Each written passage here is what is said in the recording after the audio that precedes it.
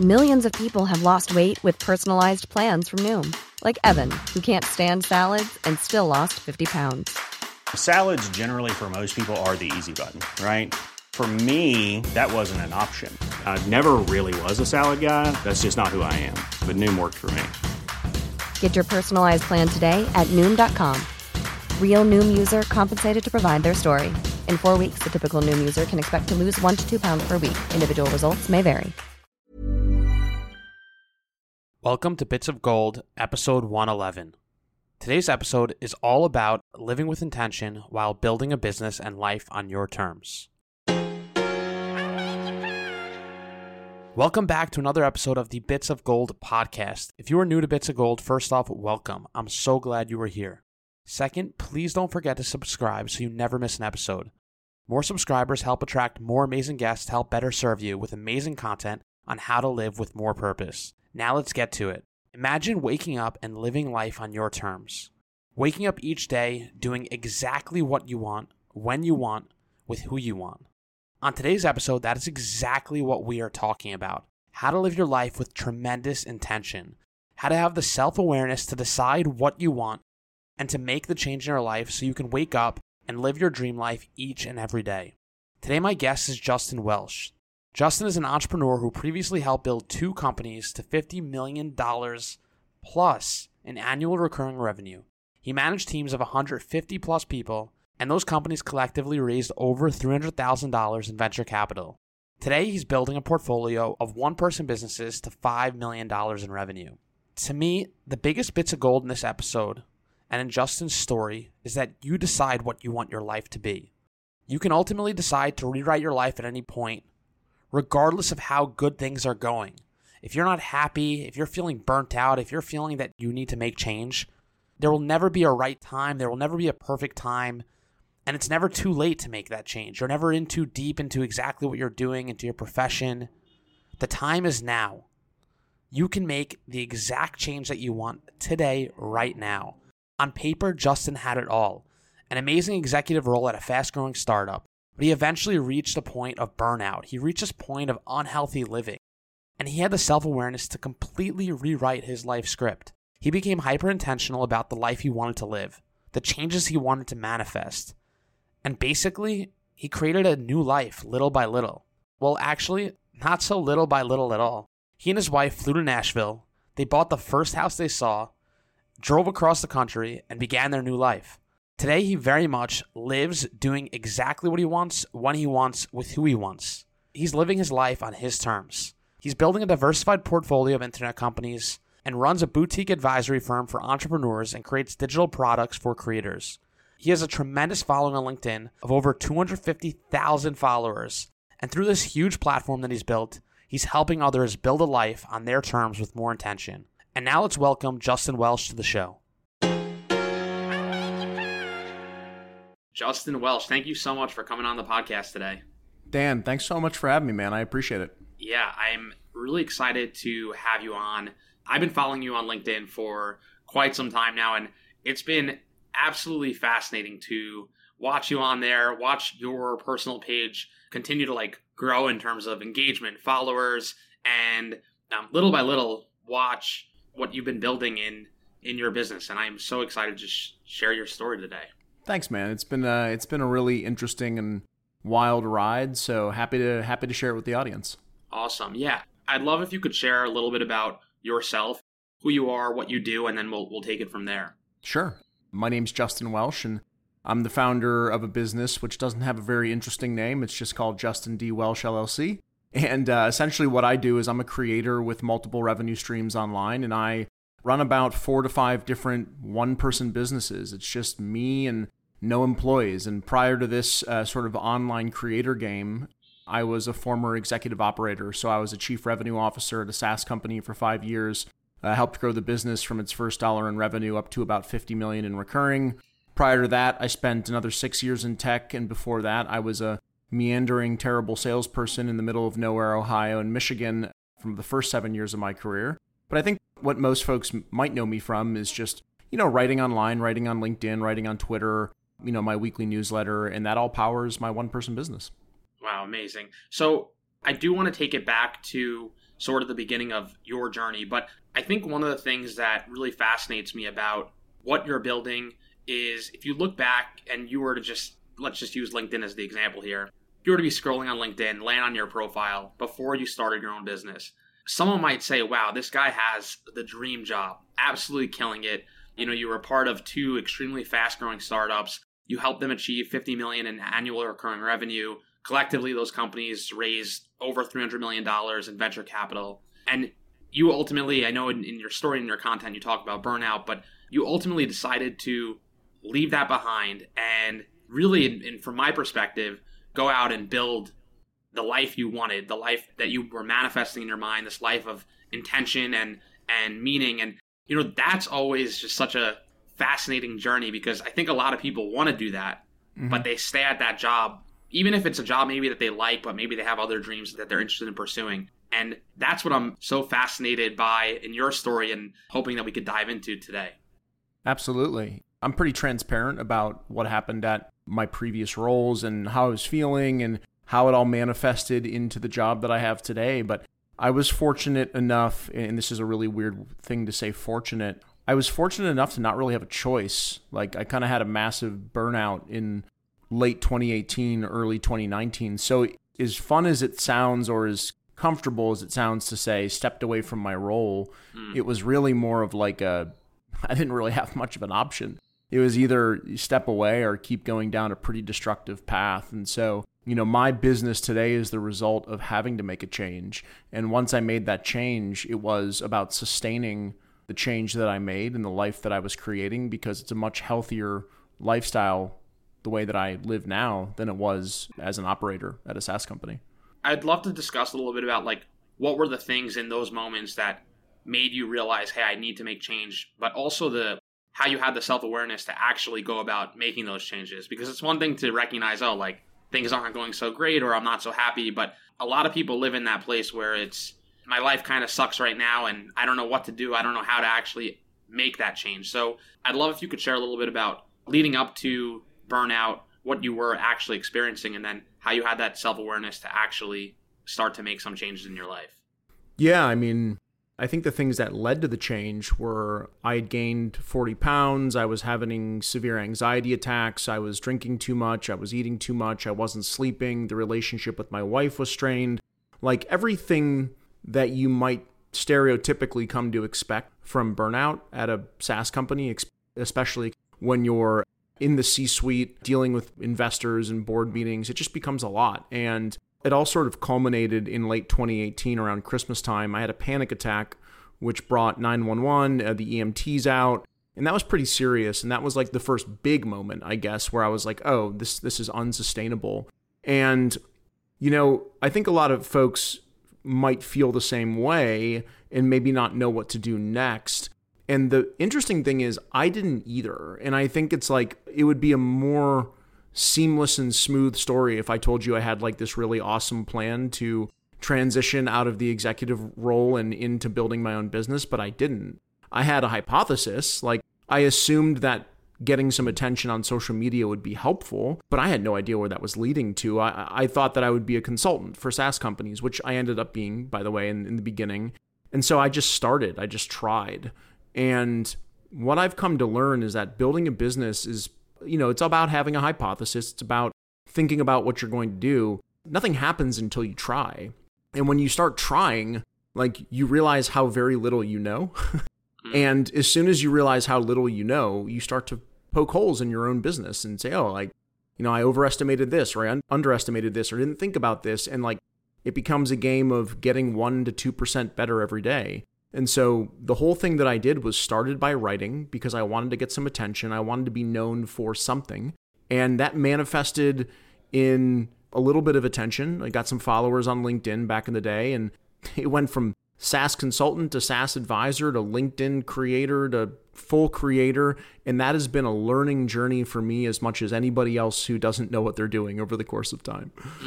Did you have the thought, I'm just going to go get another job and make content on the side? I'm curious if that was something that crossed your mind. Yeah. When I went to build my consulting business, my assumption was that I would go back to work at some point, that I would go back to, 9 to 5 work at a job, work at a startup. I didn't assume that I'd be working for myself. I thought this was going to be a break, get my mind right, get my body right, get my life right, and then go back and take another swing. That didn't happen. And by the way, I'm glad it didn't happen. As I started to write more and build more and start to make a little bit more of an income, I recognized that there was legs to this and that I could keep doing this. And as soon as that happened, I decided to double down and triple down on all the things that were going well. And suddenly I turned being a creator into a full-time business. And I think a lot of people see my social media content and they make these wild assumptions that I'm sitting at home, living the dream, drinking margaritas at noon and doing all that kind of stuff. But really, I treat being a creator like a job. I work really hard at it. I work, every single day the same way that I might work at another business. And so my goal is to make sure that nobody takes this away from me. That's how I think about it. I don't really want to scale or grow or make millions and millions of dollars a year. I just want to keep living this lifestyle. And so that's the driving force behind what I do. It's interesting hearing you say you don't want someone to take this from you. Where does that come from? It's a good question. I think when you're not building a SaaS business or a business to scale, survival is the outcome. I could swing for the fences and try and turn my business into a $10 million business, but for what?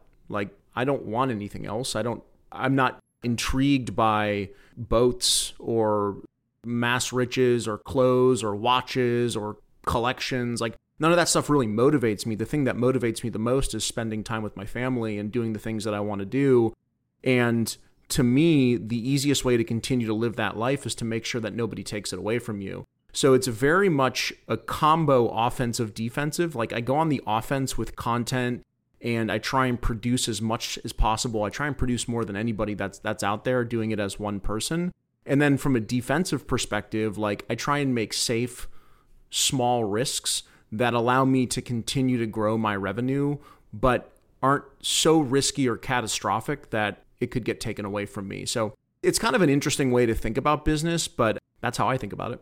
Yeah, it sounds like what I'm hearing is that there's just tremendous intention behind why you're doing what you're doing and why you're taking the action or the tactics or the things you're putting in place in your business. Were you always that way, when you were building the SaaS businesses, or is that something that this is sort of the evolved version of you? Yeah, you can't be that way when you're building a SaaS business, especially a venture-backed SaaS business. It's kind of grow. And, back in the day, and when I say back in the day, I mean 6 years ago, it was sort of growth at all costs. And now efficient growth is certainly becoming much more popular, but it's still growth. And so when I was at my executive role, the goal was to grow and scale efficiently and effectively. That causes you to make a lot of short-term decisions. It causes you to think about growth sometimes without thinking about efficiency. And so when I built my own business, I sort of asked myself, what's the end goal? And the end goal was to live a better lifestyle, not to maximize income. And I have these conversations with people all the time where they're like, did you know if you did X or Y or Z or A or B or C, you could make more here, make more there, do more this, do more that. But all the things that they tell me aren't aligned with the lifestyle I want to live. They're aligned with making more income. And I don't need to make more income to live the lifestyle that I want to live. I need to make about the same and just work less. So that is sort of the approach that I take to building this one-person business. I heard on another podcast, or I feel like I've read it before on your LinkedIn, but you wrote something to the effect of you try to optimize doing what you want to do, when you want to do it, with who you want to do it. Mm-hmm. Would you say that that's kind of your creed or your manifesto? That's sort of everything in your life manifests, everything that you do sort of aligns to that? Totally. My ultimate goal, and you captured it well, is to do what I want, when I want, and with whom I want. And that sounds really childish and fantastical, but that's not my intention.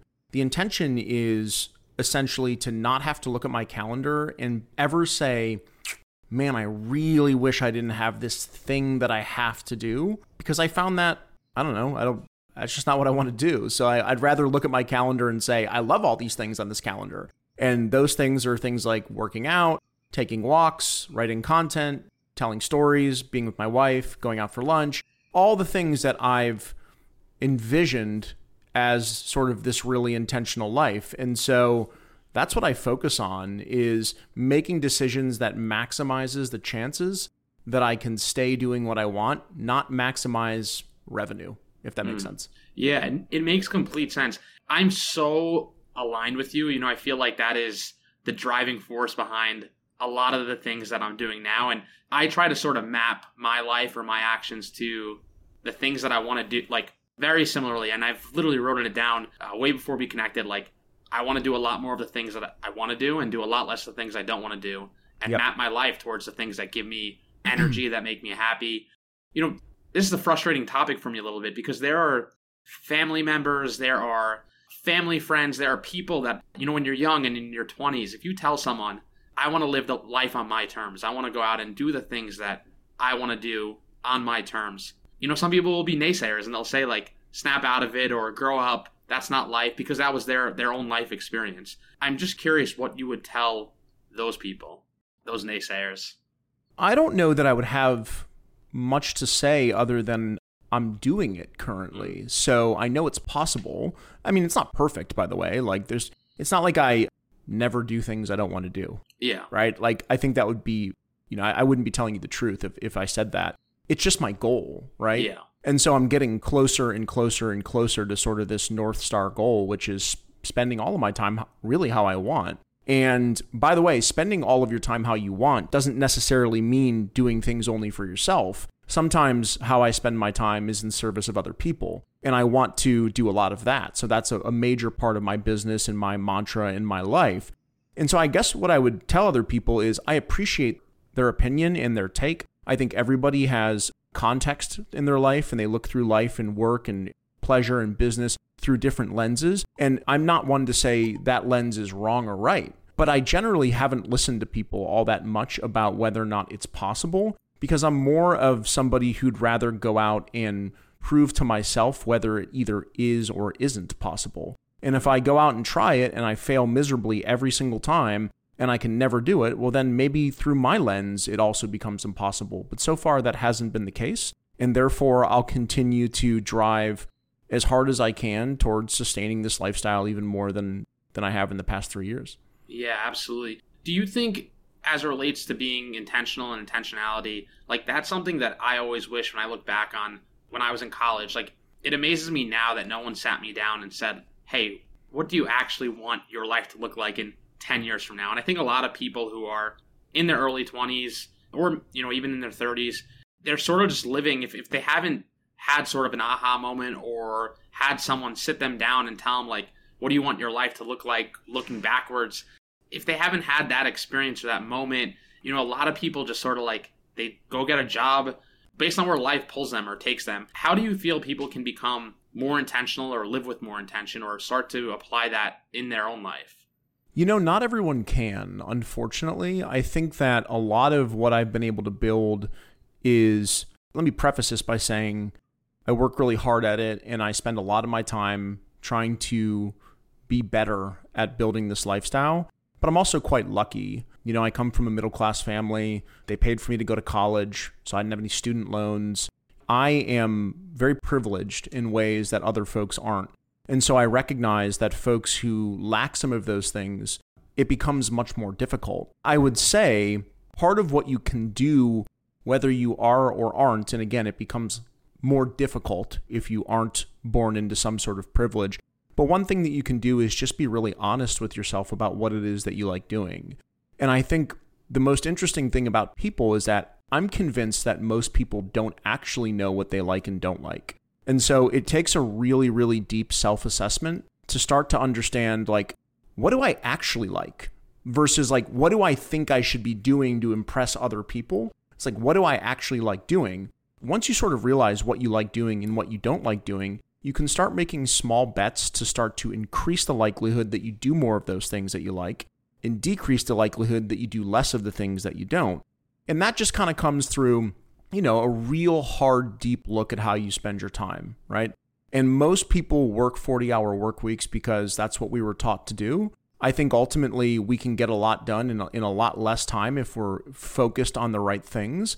And then that additional free time becomes time that you can spend sometimes as you please. Other people have, 3, 4, 5 kids. They have, other responsibilities, so it becomes more difficult. But if you do have some free time, I highly recommend starting to create something around your obsession, the things you love doing, and take people along on that journey, even if it's small, even if it's one piece of content a day, because over the course of time, you can start to make a little bit of money, a little bit of side income, get a few followers. And if you can grow that slowly but surely over time, you can start to lean on that a little bit more instead of your huge 9-to-5 role that you spend a lot of time in. And that is the beginning of sort of controlling your income, controlling your revenue, controlling your life. It's not easy, but if you can find a little bit of free time by focusing on the things that matter, I think it's more likely to happen. Yeah, that makes complete sense. Starting small and little by little it growing. I could relate to this one quite well. I feel as it relates to being like a content creator, maybe figuring out how to make $1 might be fairly simple. It's how do you turn that into $3,000 or $5,000 or $10,000 or a meaningful amount of income to replace your income from whether it be a job or a business or something like that. Mm-hmm. I'm curious how you thought about that as you were building your business. I think it reminds me of my wife's very passionate about baking, and I told her, hey, why don't you start something on the side? Start selling, start baking. She was already baking a lot, but I said start selling the baked goods and see how it goes, see if you like it. Because she always said, she would love to own a bakery one day. And she started selling these cookies at a farmer's market. But, figuring out how to make a couple $100s from that is fairly simple, right? You're going to make the goods for X, you're going to sell them for Y, you're going to go to this thing every single week. But figuring out how to do that on a much bigger scale I think can be a little bit more overwhelming. Certainly. One way that I think about it is I don't think about making money doing it or making sales. I think about growing an audience of people that are interested in what I'm doing, because an audience is leverage. I recommend people don't think about sales or money. They think about building leverage. So for example, in your wife's example, right? Rather than selling cookies or going to the farmer's market, it's about creating as much content as possible to attract other people who want to bake in the same way that she does. And doing that for a significant amount of time before trying to monetize. I think people try and monetize very, very early. By the way, you want to go to the farmer's market, sell cookies, awesome. I'm not suggesting that's a bad idea. But what I mean is, if you can go from 1,000 followers to 5,000 to 50,000 to 100,000, and they're all your ideal follower, the person who wants to come along with you on your journey, then you have leverage. An audience of the right followers gives you this leverage where you can start to do things that at first glance might not appear as valid as going to a farmer's market and selling cookies. You can go to the market, you can sell the cookies. You can also sell videos. You can also build a course on how to bake. You can also write a recipe ebook and sell that online. You can also be an affiliate for all these different baking and cooking products. And pretty soon, instead of trying to make $100,000 a year selling cookies at the farmer's market, you're making $20,000 a year at the farmer's market, $15,000 a year at affiliates. You're selling $30,000 of your cookbook. You're doing $40,000 on your YouTube channel. You're doing some advertising. There's a million different ways to sort of slice it up. And I think the thing that I love about building multiple revenue streams, which is how my business works, is to me, it's just like this portfolio. Hiring for your small business? If you're not looking for professionals on LinkedIn, you're looking in the wrong place. That's like looking for your car keys in a fish tank. LinkedIn helps you hire professionals you can't find anywhere else, even those who aren't actively searching for a new job but might be open to the perfect role. In a given month, over 70% of LinkedIn users don't even visit other leading job sites. So start looking in the right place. With LinkedIn, you can hire professionals like a professional. Post your free job on linkedin.com/people today. There's never been a faster or easier way to start your weight loss journey than with PlushCare. PlushCare accepts most insurance plans and gives you online access to board-certified physicians who can prescribe FDA-approved weight loss medications like Wegovy and Zepbound for those who qualify. Take charge of your health and speak with a board-certified physician about a weight loss plan that's right for you. Get started today at plushcare.com/weight-loss. That's plushcare.com/weight-loss. plushcare.com/weight-loss. Of low risk, right? Where if tomorrow all my coaching clients went away, I'd still have my courses, my affiliates, my community, all these different things. It's hard to lose all your customers from all your different businesses all in one day. But if you have one revenue stream, that can go away. So that's sort of how I think about it. Audience first, build that leverage, and then turn that leverage into a diversified set of revenue streams that allows you to de-risk sort of your career. That makes a lot of sense. you had the professional experience and the know-how to back it up. But someone like who might just be hearing that might say, I feel like I'm an imposter. I've never owned a bakery. How am I just going to start making content or building a community around baking and things like that? How do you navigate that association that someone might have in their head? Like, I can't just start making content around this. I just like baking things. So think of it this way. Expertise is linear, right? So to the person who has never baked before, if you have baked for 10 months, you're an expert, right? But the person who has baked 10 months compared to, I don't know any famous bakers, Christina Tosi, who runs Milk Bar, right? Like you know one. I know one, right? You're not quite the expert anymore. So Christina Tosi, who runs Milk Bar and has her set of companies, is an expert in, I think, a lot of folks' eyes. But like the first-time baker probably can't learn as much from the woman who's been baking for 25 years as they can from someone who's just 3 to 6 months ahead of them on the journey. And so you're not trying to impress the Christina Tosis. You're trying to impress the person who 3 months ago decided they wanted to start baking and is looking for someone who's a little more educated, just went through the challenges that they're facing right now and solve them. And that's how you think about expertise. For example, when I built my first sales consulting business, I went out and said, I've built a bunch of healthcare SaaS companies to 50 million in recurring. And to me, I thought that for folks who are at 1 million and 5 million and 10 million, that would be interesting. And it was.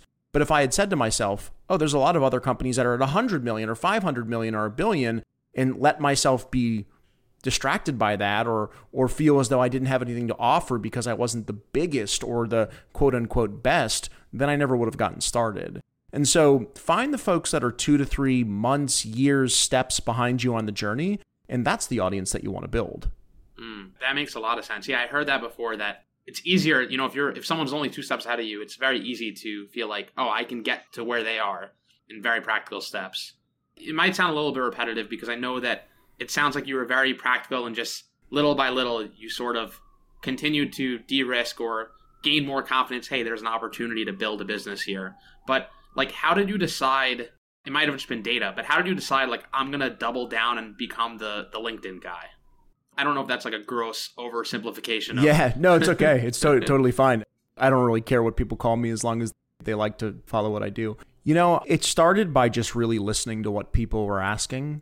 So, there's a story I've told in a few podcasts, but I'll repeat it just in case someone hasn't heard it. But like, I was really going down the road. I was building a really successful consulting business, and I was going to go down the road of building sales courses to allow senior and middle managers to move their way up to the executive suite. And I was talking to a friend of mine who was an employee of mine, Kevin Dorsey. He was my VP of Inside Sales. And I was telling him this idea of creating these courses. And he basically said, everyone's creating sales courses. Why don't you create something that's a little bit different? Why don't you tell people how you're so successful on LinkedIn? And I was like, oh, that's interesting. Like, I never really thought about that. And I didn't actually want to be a LinkedIn guy, right? Like, that was part of what I didn't want to be. But I went into my DMs on LinkedIn, started reading them, and like 90% of the questions were, how do you write? How do you create content? How are you growing so fast? Where do you get your ideas? And so I just tested a hypothesis where I was like, I'm going to put together a course. It's $50. Who wants to buy it? And I sold $75,000 worth of it. And I was like, oh, this is interesting. A lot of people want to buy it. A lot of people want to buy this. That's cool. So I was like, cool, I'll move that direction instead. And so I kind of went through that direction. And then as I learned more about content creation systems and building revenue streams, everything that I was learning, I just packaged up into a course and sold it online for an affordable price. And as that went on, like, people wanted to have more one-on-one time, so I opened up coaching. And then I found out that people wanted a place where they can meet other creators, so I started a community. And, it just sort of all came out of really just listening to what people were asking for, which is no different than any business where you listen to what your customers want. I obviously follow you on LinkedIn. Your wife also has like her own community on LinkedIn, correct? Mm-hmm. The Money School, correct? Correct. Yep. All right. So your wife also built Money School. I'm very curious. Did you guys decide to start this together? Was it, hey, you figured out this recipe, this playbook, how to go about building on LinkedIn, and like how did that come about? Because what's fascinating about that is that you look at your wife's content as well, and for anyone who's like doubting or questioning or, hey, how does this work? How do you really build on LinkedIn? It's like amazing to see that you have your channel, she has hers, and that they're both obviously working extremely well. Yeah. My wife's brand on LinkedIn came out of a different sort of realization, which is much, maybe not so different, but a different path. So when I was going down my consulting and advising route from SaaS companies, I was like, I don't really want to do this anymore. And I actually really like all this social media stuff. And everyone was asking me to build these things. And so it was like a natural progression. Whereas my wife and I worked together at a previous company, and my wife ran global office operations. So she was the person who made sure that the Indian office looked like the New York office, and made sure that the Arizona office looked like the Indian office, and threw huge events and managed the real estate portfolio. And she was really, really good at those things. And so she decided to take her professional skills and go out there and try and create her own business. What my wife ran into was she didn't actually enjoy doing those things. And I think that's common amongst a lot of us, where the things that we learn in our professional lives, we do it for a paycheck. But at the end of the day, if given the opportunity to do it for free, we'd be like, no way, it's not enjoyable. And so my wife ran into that problem, and ultimately she closed down her first business. And when we were sitting around one day having a conversation, she had recently gotten into taking over our family money and managing it rather than a financial advisor, because my wife's father was a stockbroker. My wife has been very interested in finances in the stock market for a very long time. And she saw some things she didn't like, and so she started managing our finances. And out of that, she was like, I love this. She loves the market. She loves Warren Buffett. She loves reading about everything finance. She's read every finance book under the sun, and she's obsessed. And so I was like, you should talk about this. And she had a lot of those same things you asked about in that previous question, which is like, why me? I'm not an expert. And I'm just like, you know way more than I know, which means you know way more than lots of other people know. So like, go out there and share what you know. And so she did. And that's been the beginning of a 90,000 person following on LinkedIn, and building her courses and building her own business. That's absolutely amazing. What would you say would be the first practical steps if you wanted to start to leverage LinkedIn? And I'm going to obviously include your website and everything else in the show notes, because I know that you get a lot of that just from following you. But if someone wanted to level up their LinkedIn game to try to start using it to build a little bit of a community, what would be your advice there? Yeah, start talking about why you're worth following. So go and build your profile up. Who are you and what do you do and why should someone follow you, right? Like, not account executive at company or founder at brand. It's like, why should I follow you? So like, for example, I'm building a diversified portfolio of one-person businesses to 5 million in revenue. Like, that's interesting to somebody, I hope, and hopefully my target audience, right? And so that's why I talk about you should follow me if you want to learn how to do that. My wife's the same way. If you want to demystify the stock market, you should follow her. And so go out there and figure out what it is that you can talk about every single day, that you're absolutely obsessed with, that you're going on a journey to learn, and then tell other people why they should follow you using your profile and using your content. Once you've designed a basic fundamental profile that tells people why they should follow you, start taking people on your journey. I call it live streaming, which I know what live streaming means in the sense of like video games and videos and things like that. But this is like a different kind of live stream. It's almost like pretending as though you're live all the time as you're going on your journey, and everything that you acquire, every piece of knowledge, every failure, every win, every learning, share it. Because somebody else is going on that journey too. They're just a few steps behind you, and you become the exact person that they've been looking for. And if you can find 1,000 or 5,000 or 10,000 of those people, suddenly you have a pretty interesting business. So if you have 10,000 people who are following right behind you and they're so excited by what you do, and you have a $10 product, it's $100,000. And I think people forget about the math behind making an income online. It's really about those true fans. Kevin Kelly, 1,000 True Fans, famous article. It's really about finding those people who will buy everything you do, the same way that you probably buy every album from your favorite band, every book from your favorite author. That's the way that I think about creating a business online, and I encourage other people to as well. How do you think about some of the other platforms? You know, like there's there's obviously so many mediums where you can be creating content, YouTube, Twitter, Facebook, Instagram. How do you choose which, like, it's very hard, especially if you're just getting started, to be in all places in a meaningful way, especially. How do you decide, like, what platforms to focus on, what platforms to ignore? Well, the name of the game is consistency.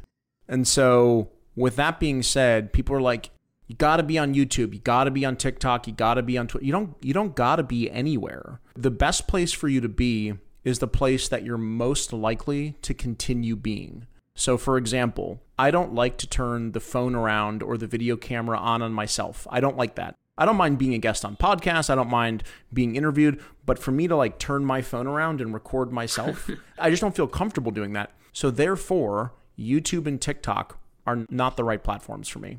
I like to write. I love to write. And so LinkedIn and Twitter are platforms that are more suitable for how I like to create. And instead of forcing myself to do something that I don't like doing and therefore quitting or giving up or not being in the game for a long time, it's easy for me to write because I enjoy it. So I pick platforms that match up with the things that I enjoy. And by doing the things that I enjoy every day, I'm much more likely to stay consistent. And by staying consistent, I'm much more likely to be successful. So that's how I think about it.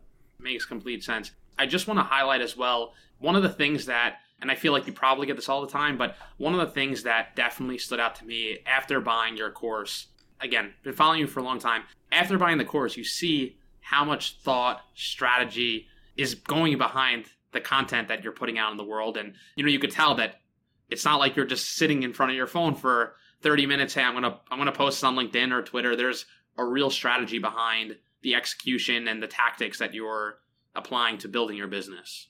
Yeah, for sure. And I'll say this in I hope it doesn't come across arrogantly because it's not my intention. My intention is to describe what I think my competitive advantage is. But I love what I'm doing. So it's going to be really, really hard to beat me at that because I love it.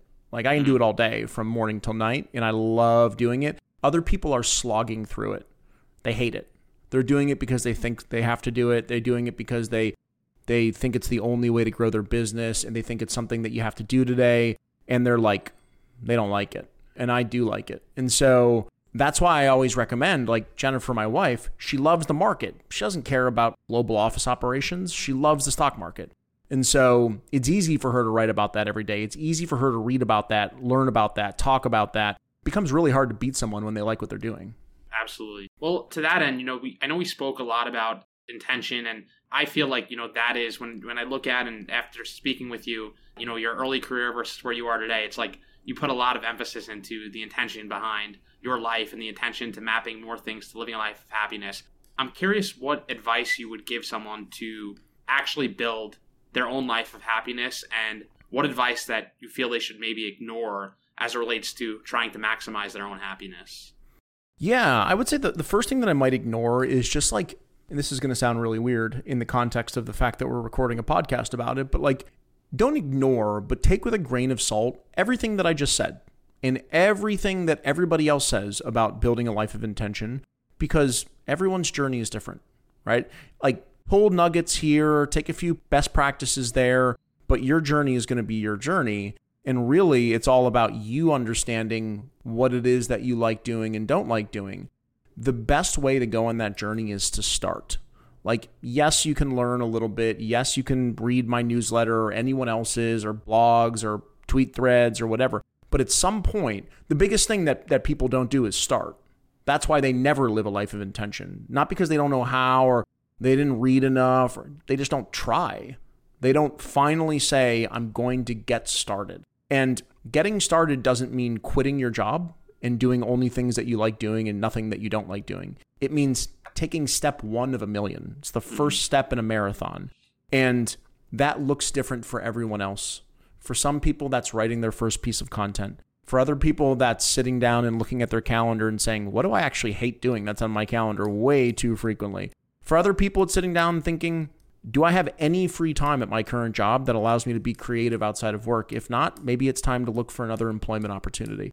Whatever it is, just take step 1, knowing that the eventual outcome is a life of intention. Once you take step 1, you're going to learn a little bit. Then take step 2. And that step might be different for 100 different people, but get started. because when you get started, you learn, and when you learn, you grow, and when you grow, you move from step to step to step. So read a blog post, listen to a podcast, shut your computer down, and go take some form of action with the North Star being a more intentional life. I love that so much. Did you always think about money how you think about it now, where, I know at the beginning of the show, you mentioned how you're not trying to build this business that's doing, let's say, 10, 15, 30, like you don't care to build that. Mm-mm. Is that how you always thought about money, or is that like a more evolved thought that you developed over time? Because, some people are just trying to they're thinking, I want to maximize every dollar I can make, but in reality, it's like they don't really want to do that. They want to live a life on their own terms, similar to how you're living it today. Well, it came from, number one, just getting older, right? Like, I'm in my early 40s, so, I thought about money differently when I was 28, right? When I was 28, it was about getting money to get nice clothes, to meet a partner, right? Like, that's how you think about as a young man, right? Before you're married. Once you're married and you start making a little bit more money and your priorities change, you start to realize a few things. Number one is going from, and I'm just picking, these numbers are arbitrary. So insert whatever number makes you comfortable. Going from $100,000 to $150,000 means nothing in terms of happiness. Now, it might mean something in terms of providing food to your family and doing all those things. So I'm not poo-pooing making an extra $50,000 a year. So please don't take it that way.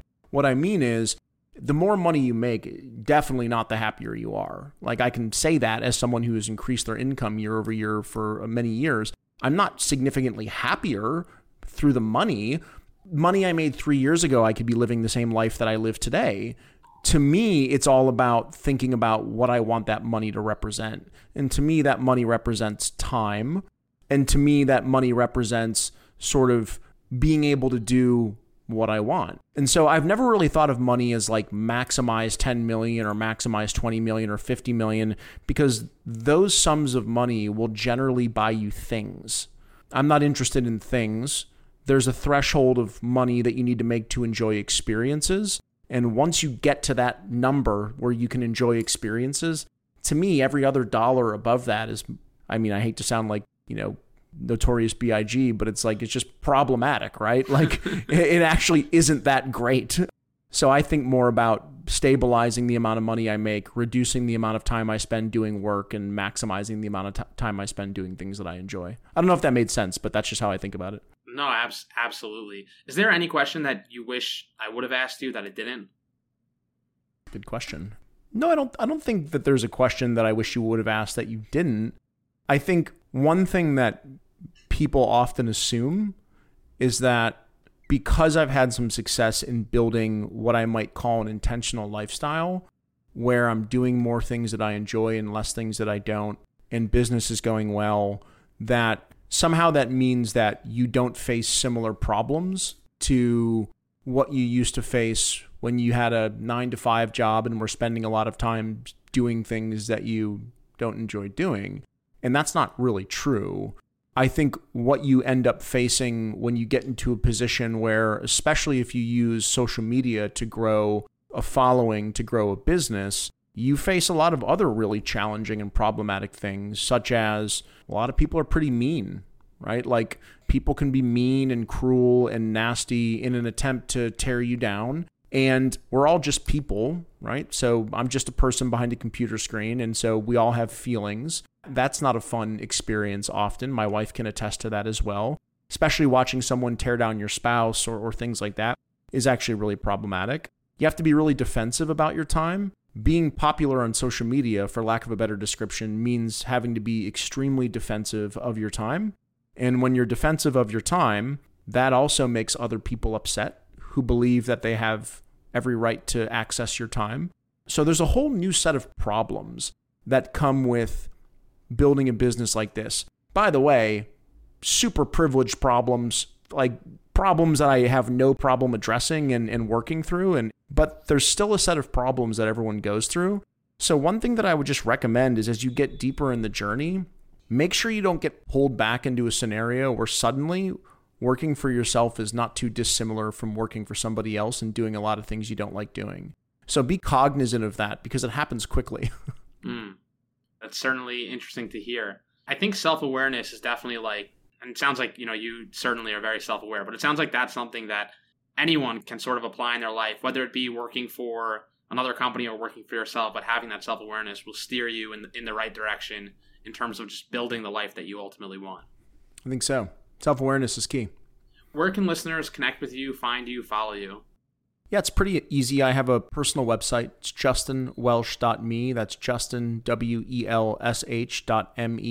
You can go there and you can learn about my businesses, take a look at some of my courses, or you can join 35,000 other entrepreneurs who subscribe to my newsletter, which is called The Saturday Solopreneur, which is one simple audience and business growth tip that I send out every Saturday morning at 9 a.m. Eastern Time that you can read in 4 minutes or less, guaranteed. And it's good. I'm there. Thanks, man. Awesome. Well, thanks so much for coming on the show today. I really appreciate it, and a great interview. All the links for this episode can be found in the show notes. Your challenge for this week is to start living with more intention in your own life. I want you to take out a pen and paper and think about some things you want in a year from now. They can be business-related, travel-related, health-related, personal goals. They could be related to relationships. Whatever it is, I want you to think about 3 to 5 things that you really want. I want you to write them down. On this piece of paper, once you write them down, call a friend and tell them about it. If you want, send a picture of this to them. And on this paper, sign it, date it, and hang it on your wall. I want you to think about some of these things that you really want in your life. This is the foundation for intentional living, for becoming more intentional around the things that you want. Let me know how it goes. I want to hear from you. Shoot me a message on Instagram.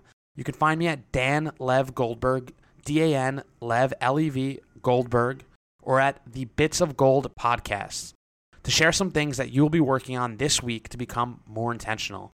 Finally, if you like this episode, please leave a review on Apple Podcasts or Spotify. If you do, I'll probably read it out or give it a shout out on one of our social media platforms in the upcoming weeks. That's all for today. Thanks for living with purpose today and every day. I'll see you next time. I love your podcast. This is gold. This is where it's at.